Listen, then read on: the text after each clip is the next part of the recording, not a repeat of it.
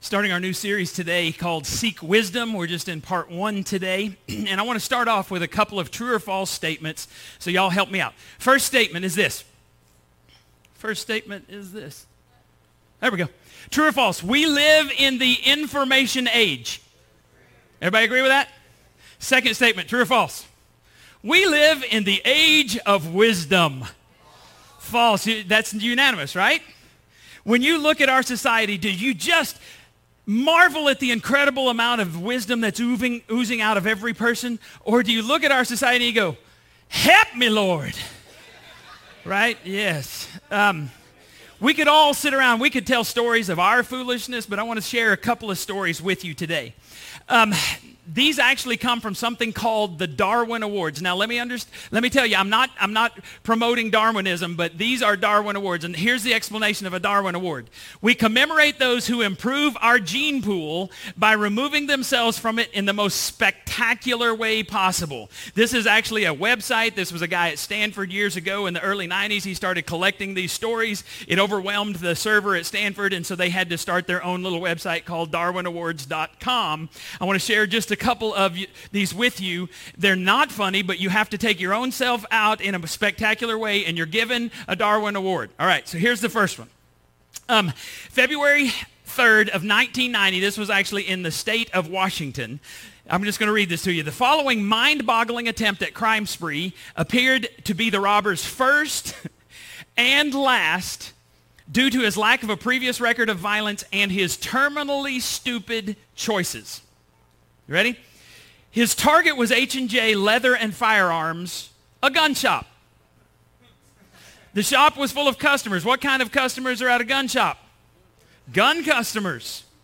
To enter the shop, the robber had to step around a marked police car, not an unmarked, not one that's hidden. It is marked and it's at the front door. He had to walk around it to walk into the establishment. The uniformed officer who had driven that police car is standing at the counter drinking a cup of coffee before work. Upon seeing the officer, the would-be robber announced a holdup and he fired a few wild shots.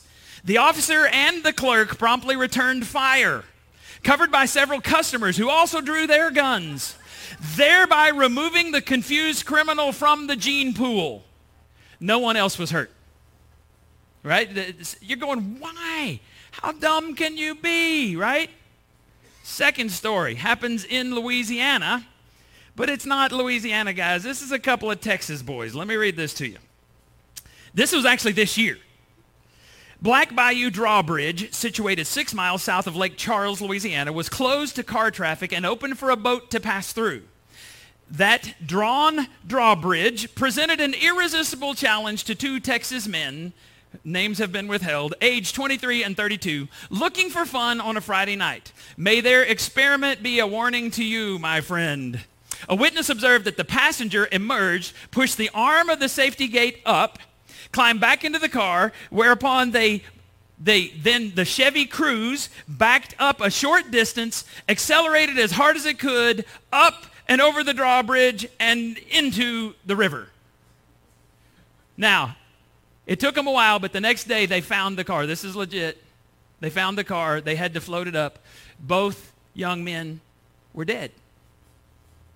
2 o'clock in the morning, Friday night. Sounds like a good idea.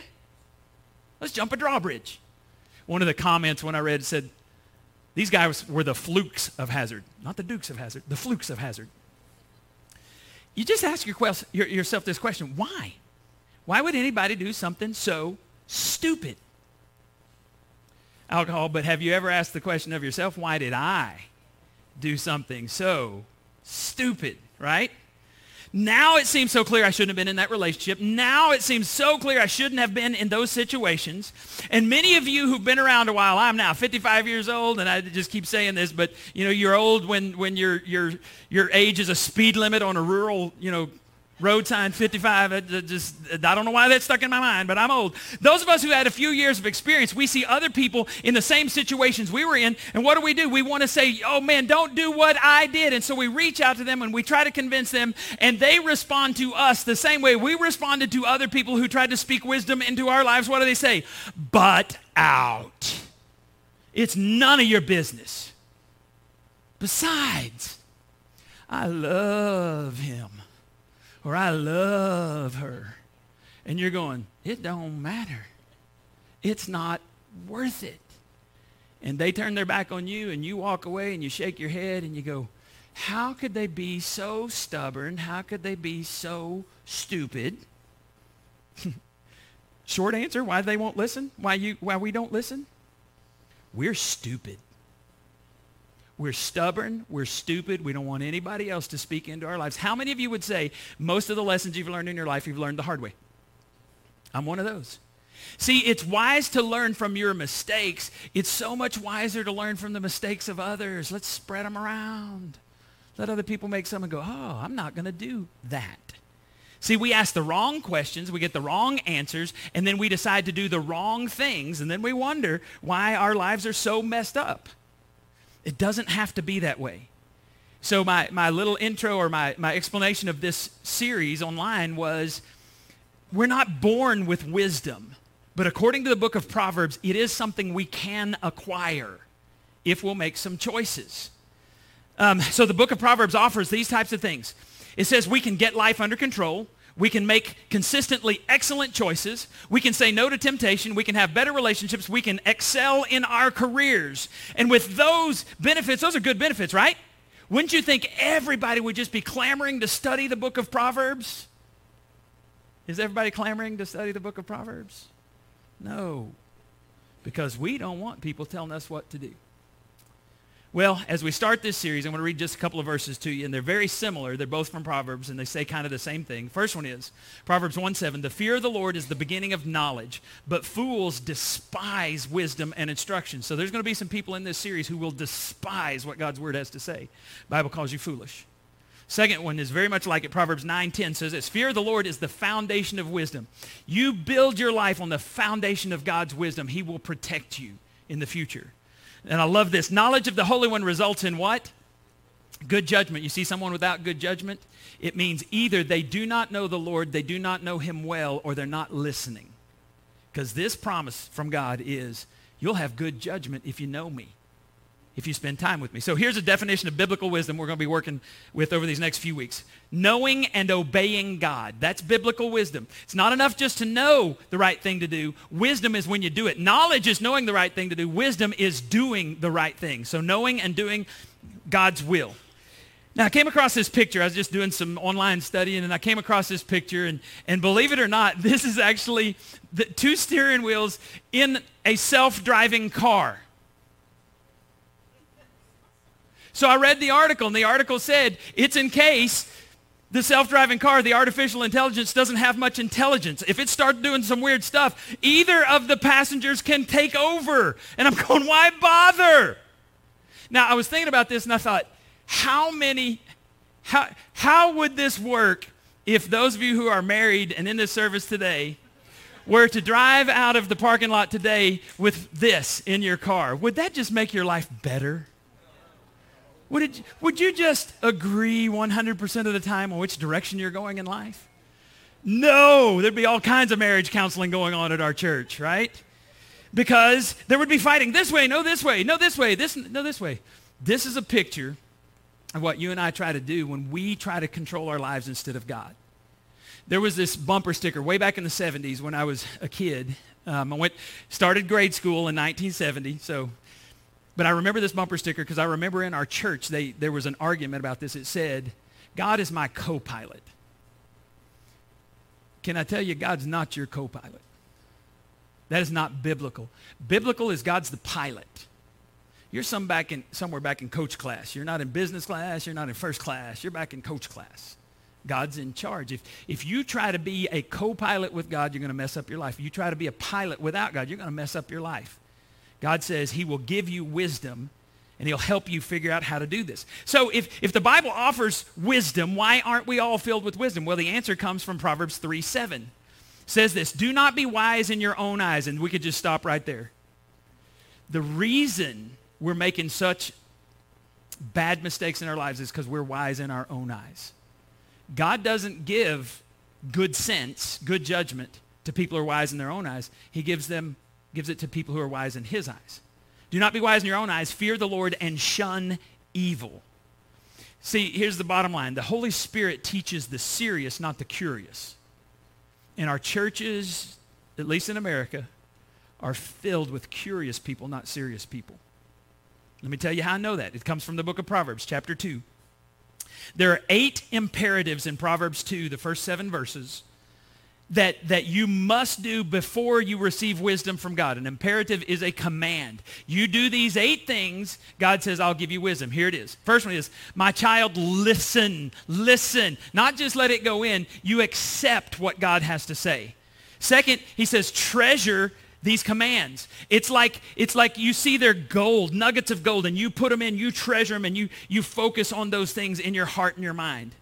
Tune your ears to wisdom. Remember radio stations, if you get just a little bit off and you had the little dial and you were on 98.4 and you need to be on 98.5 and it's just kind of annoying, God says, tune into my voice. Concentrate on understanding. The Bible says that whatever captures your attention, captures your heart, captures the direction of your life. And so there's times you have to pay attention to God. You have to choose to focus on God. Concentrate to hear what God says. Cry out for insight, ask for understanding, search for them as you would for silver, seek them like hidden treasures, like a miner searching for gold. And I said this to you a few weeks ago. Who's going to find more gold? The diligent miner who gets up and works hard every day, or the lazy miner who just hopes gold will float his way? Which one? The diligent miner. If you want wisdom of God, you've got to do some mining. You've got to do some work, because here's what God says. You do those 8 things, then you will understand what it means to fear the Lord, and you will gain knowledge of God. For the Lord grants wisdom. Who grants wisdom? The Lord grants wisdom. From his mouth come knowledge and understanding. The Holy Spirit teaches serious people, not curious people. You demonstrate just a little bit of seriousness, and God will pour out his blessings on you. You see, obtaining spiritual wisdom, it's not a once-a-week hobby. It is a spiritual discipline of a lifetime. You want to be wise, you got to put in the effort. So here's what we're going to look at over the next several weeks. Biblical wisdom protects our path. That's Proverbs chapter 2. We're going to look at that again in just a second. Biblical wisdom directs our path. That's Proverbs chapter 3. It's coming up in a couple of weeks. Biblical wisdom perfects our path. That's coming up after that. So here's how God protects our path. Look at Proverbs 2, 7, and 8. He grants a treasure of common sense to the honest. A treasure of common sense. I love that. He is a shield to those who walk with integrity. So you've got to be honest. You have to have integrity. And then look what it says. He guards the path of the just and protects those who are faithful to him. Which means if you are dishonest, you don't have integrity, you're not a just person, God doesn't protect you and he doesn't guide your path. There's a price to pay if you want biblical wisdom, but there's a bigger price to pay if you do not get it. Are you with me? Price to pay, God gives you wisdom. You don't get it, there's a huge price, a bigger price to pay, because you will be described by the Bible, by God, as a foolish person, because wisdom was there and you just didn't seek it. Now, I'm going to show you 3 verses in the New Testament that have the power to change your future. We can't do anything about your past. God can redeem your past, and he can put you in connection with someone who's going through something similar to what you had, and God can help lead them to comfort and growth because of your comfort and growth from God. We can't change your past. God can redeem it. But we can do something about your future. You can do something about your future. But I've got to tell you this. I'm going to show you a question that has the potential to foolproof your finances, your marriage, your dating life, your work life, your morality, or any other area where you need to make choices. Anybody need wisdom in any of those areas? This question will foolproof it, but I got to give you a warning. Even though this question can help you out in the future, when I give you this question, some of you are going to resist. You want to know why? Because we're stubborn and we're stupid. Bottom line. If you want to continue being stubborn and stupid, this message isn't for you. Just tune me out. But if you want to do something a little bit different, pay attention today. Here they are in verses, Ephesians 5, 15 through 17. Here it is. So be careful how you live. Don't live like fools, but like those who are what? Wise. Make the most of every opportunity in these evil days. Don't act thoughtlessly, but understand what the Lord wants you to do. Do you see the question? Here it is. It's earth-shattering. You ready for it? What is the wise thing to do? That just rocked your world, didn't it? Mind blown. Not yet. How can that question help you today, and how can it foolproof your marriage? Well, in order to answer that question, I got to back up a little bit. Paul is writing this book of Ephesians, this letter of Ephesians in the New Testament to the church at Ephesus, and he discovered that the people there were a very, very religious people. It was written to a mixture of Jews and Gentiles, and he says they're living in evil times. What does that mean? Well, when he first comes to Ephesus, he discovers that they are very religious, and they're worshiping the mythological goddess named Artemis, or the Romans called her Diana, and they built a temple to her. Here's what the temple looked like. This was considered one of the 7 wonders of the ancient world. If you read about it, incredible. The architecture required to get this thing even to stand. There were 127 columns all the way around. It was this magnificent structure. People came from miles around, not only to see this, but to worship there. Now, here's the weird thing about Artemis. I did a little study on her. Artemis was actually considered the goddess of hunting. And then she requested, according to the mythology, she requested from her father that she wanted to be the goddess of perpetual virginity. She wanted to be a virgin forever and represent virginity. Here's how people get things messed up. So in Ephesus, at this temple, not only did they worship her as the huntress god and as the goddess of virginity, they started picking and choosing from other religions. This is what it says if you read all of this. So they picked this, we like this, we're going to use this, and they started picking from all these other crazy religions, and they added to it, so that the reason this temple was so popular and so well known is because that temple prostitution actually funded the work of the church. The men in Ephesus were very religious. Baby, I got to go to church today. I can't help it. And they didn't go for the music or the sermon, if you know what I'm talking about. This is how messed up we can be in our own minds. And we can say, this is religion. Let's go to church and have sex with a prostitute. Sounded like a good idea at the time. Here's all that's left of that temple. And that column, that single column, you notice there's different pieces. They've not found one column standing complete. This is a composite of several different things. And this is the monument to the worship of Artemis. And if you're a fool, that's what people are going to remember about you. Here's all that's left of that fool's life. Doesn't have to be that way. If you'll ask this question, what is the wise thing to do? Paul is writing to a group of people who used to be a part of this church, and they're being tempted to go back to their old lifestyle, the old ways of doing things. Why settle for a sermon when you could... Never mind, we won't go there. The Christians who had come out of this immoral lifestyle were being tempted to combine immorality and Christianity. Have you ever heard of Christians in churches today trying to combine immorality with Christianity? Happens all the time, and it's why the power of God is not resting on our churches. Paul says, be very careful how you live. I was texting Jeff the other day, and I said, hey, when was it that Mandy, his daughter, was bit by a copperhead? Without even thinking, he puts July 2008. Here's a picture of her foot. She and her mama were walking up here at the RV park just up the road. She was on the pavement. It was around dusk one night, and she was walking in flip-flops, and she got bit. And it was extremely painful. She went through a whole lot of stuff. After she got bit, they found the snake. Here's an actual picture of the copperheadless snake. That's the best kind, right? 2-foot-long copperhead was crawling around right up there. She was just walking along, just having a good evening. And she got bit. It was no longer a good evening. The first time I saw her after she was bit, and she'd begun to recover, she looked at me and kind of a little craziness in her eyes. She said, be very careful where you step. Now at the time, my kids, Caleb was 13, Rachel was 11, Hannah was 8. And she loved my kids, and she was like, pay attention. Do not let your kids get bitten. They do not want what that snake has to offer. And so since that time, since July of 2008, when I put my dogs up at night, my dogs are psycho, and so I can't let them run around because they'll bark outside my window, and I become psycho when I lack sleep, and I might do something foolish. So I put them in their kennel every night, and I put on this little headlight, and I walk out, And when I'm walking, I look very carefully. I shine the light right in front of me, and I walk, and I'm looking for something crawling along. You want to know why I do that? Because Mandy Gillis was bitten, and I've never forgotten the pain that she went through, and she said, be careful. So I try to be careful every night when I'm walking around putting my dogs up at night. Can I tell you that we're not careful very often?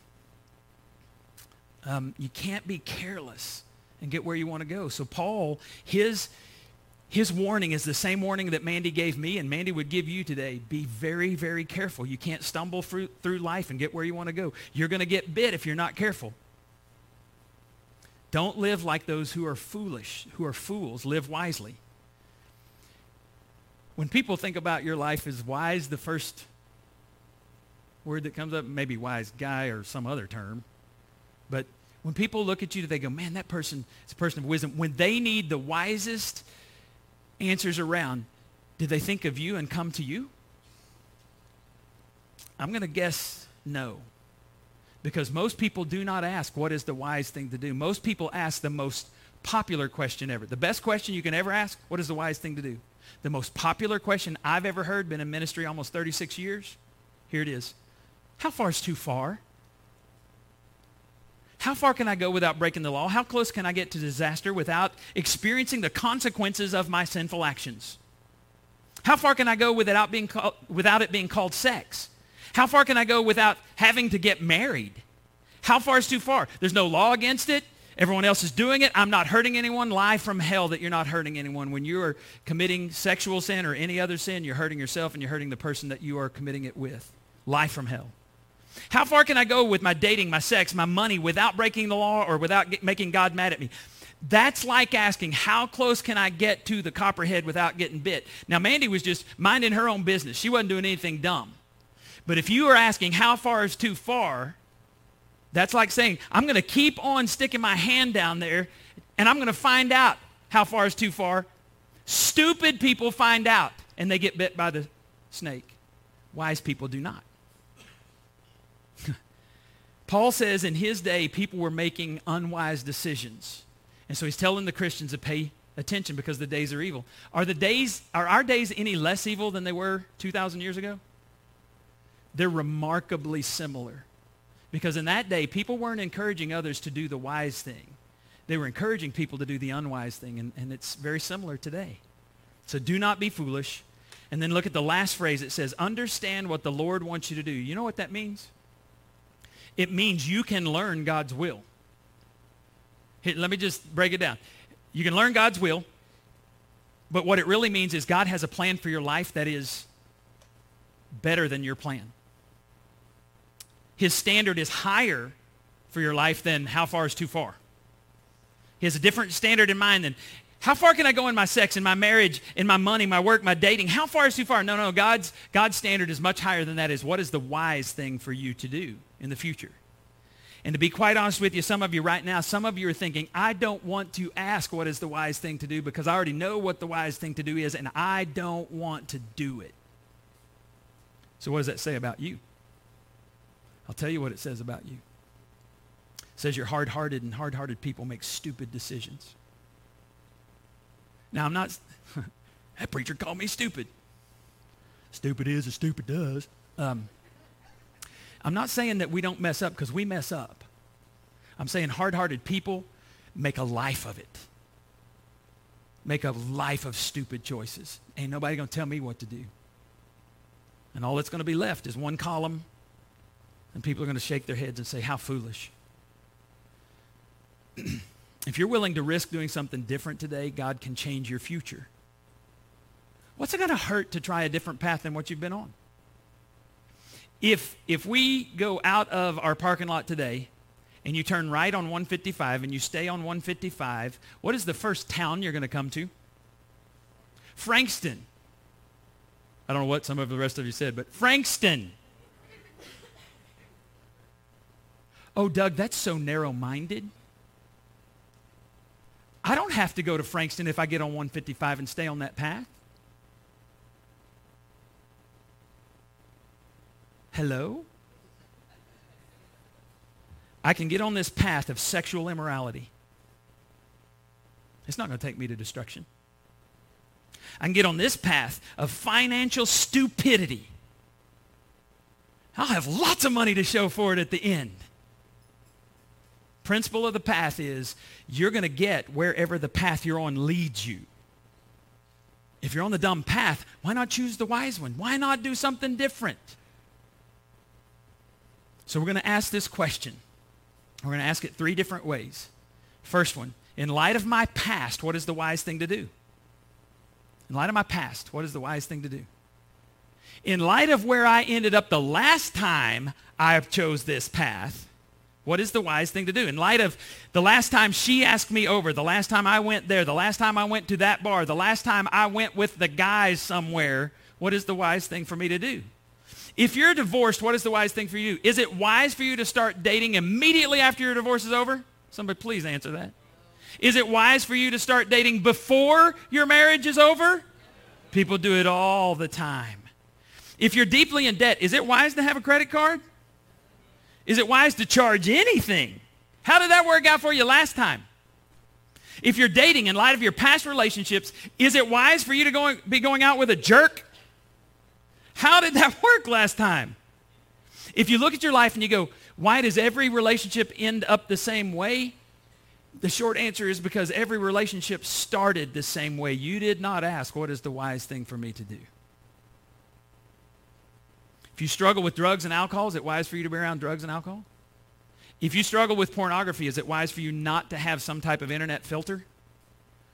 I was at a Praying Pelican meeting a few weeks ago. We got to go to a Minnesota game, and there's a guy that's now on staff at Praying Pelican. He was sitting here, and he started with, I was fired from my ministry job because I left my laptop open and my people saw that I was viewing internet porn. That's what he opened with. I was like, wow.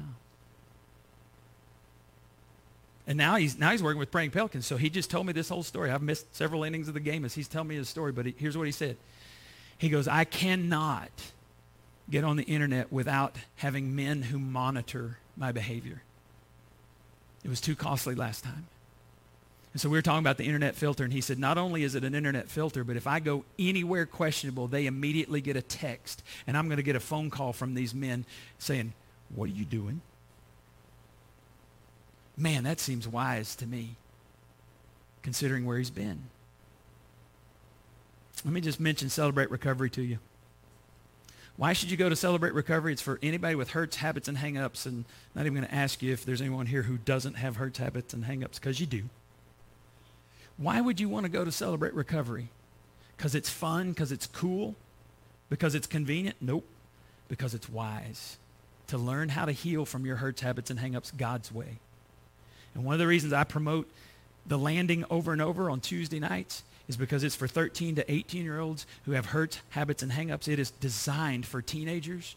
And my prayer is that our church and the landing becomes this place where 13 to 18-year-olds learn how to heal from their hurts, habits, and hang-ups so they don't turn into 30, 40, 50-year-olds who are still stuck in their teenage years when somebody abused them or did something to them. How freeing it would be for these teenagers if they learn how to heal and to live wisely.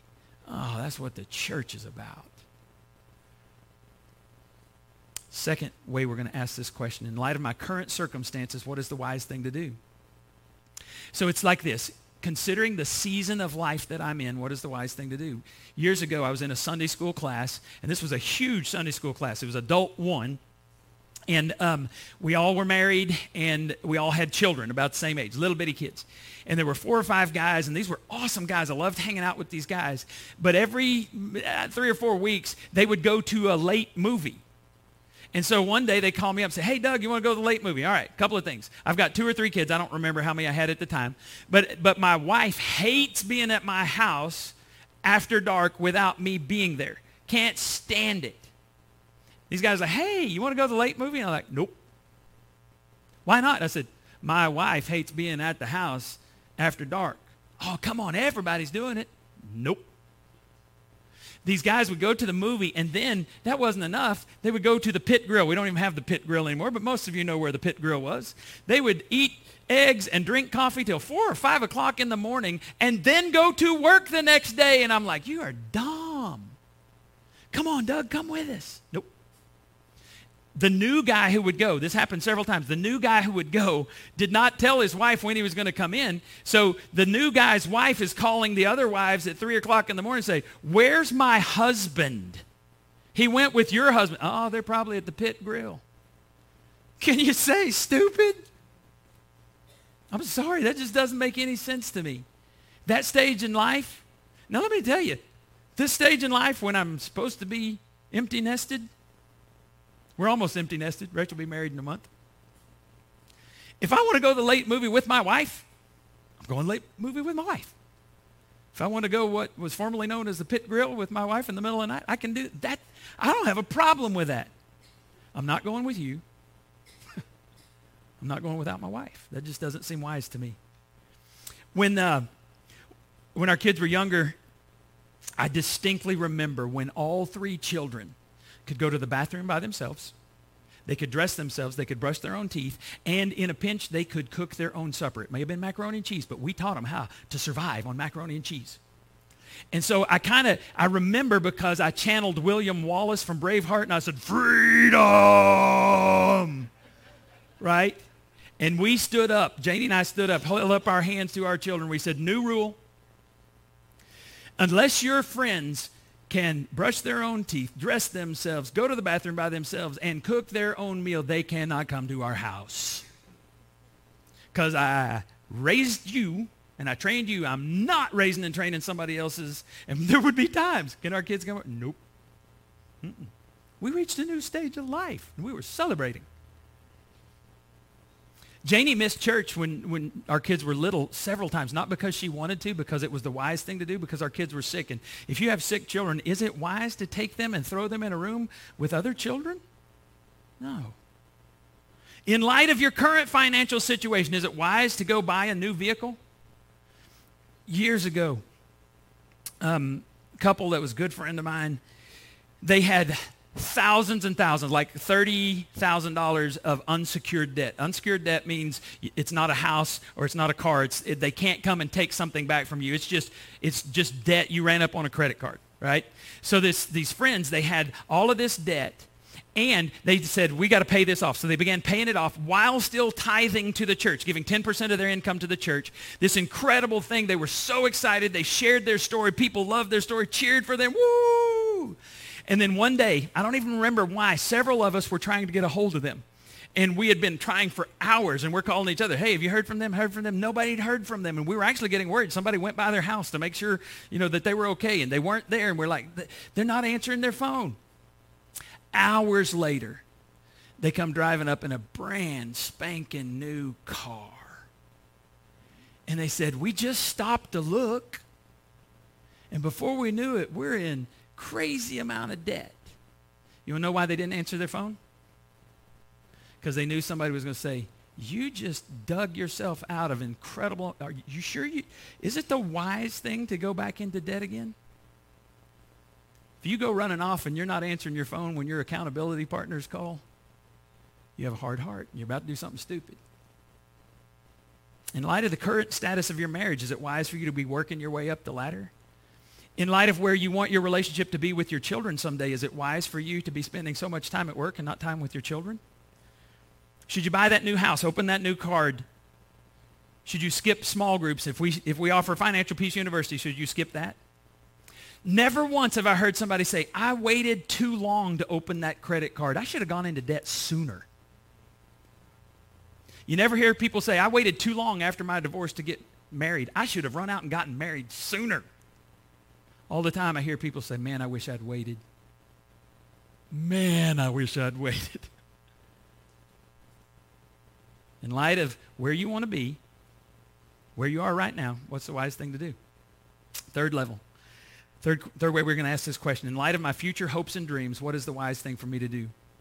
Part of the reason you're not where you want to be right now is because of the decisions you made in your past. You robbed yourself of the future you wanted. You robbed your spouse. You robbed your children because of your decisions in the past. So you need to ask, in light of where I want to be 5, 10, 15, 30 years from now, what is the wise thing to do today? Your financial future will be determined by the decisions you make today. The relationship you have with your spouse will be determined by the decisions you make today. The relationship you have with your adult children will be determined by the choices you make today. You know how I know that?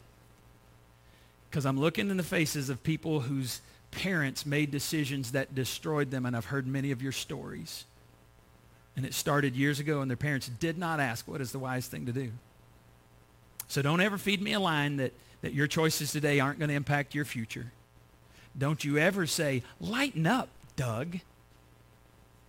And don't you ask me how far is too far. Most of the time, the Bible doesn't tell us. In light of what you want to tell your future spouse someday, how far is too far? In light of how far you want the person you're going to marry someday to go, how far is too far? You're going to bring every sexual partner you've ever had into your marriage. So in light of how many partners your spouse has, how many partners you want her to bring or him to bring into the marriage, how many's enough for you? How far is too far for you? In light of how many sexual partners you want to tell your children you've had, how far is too far?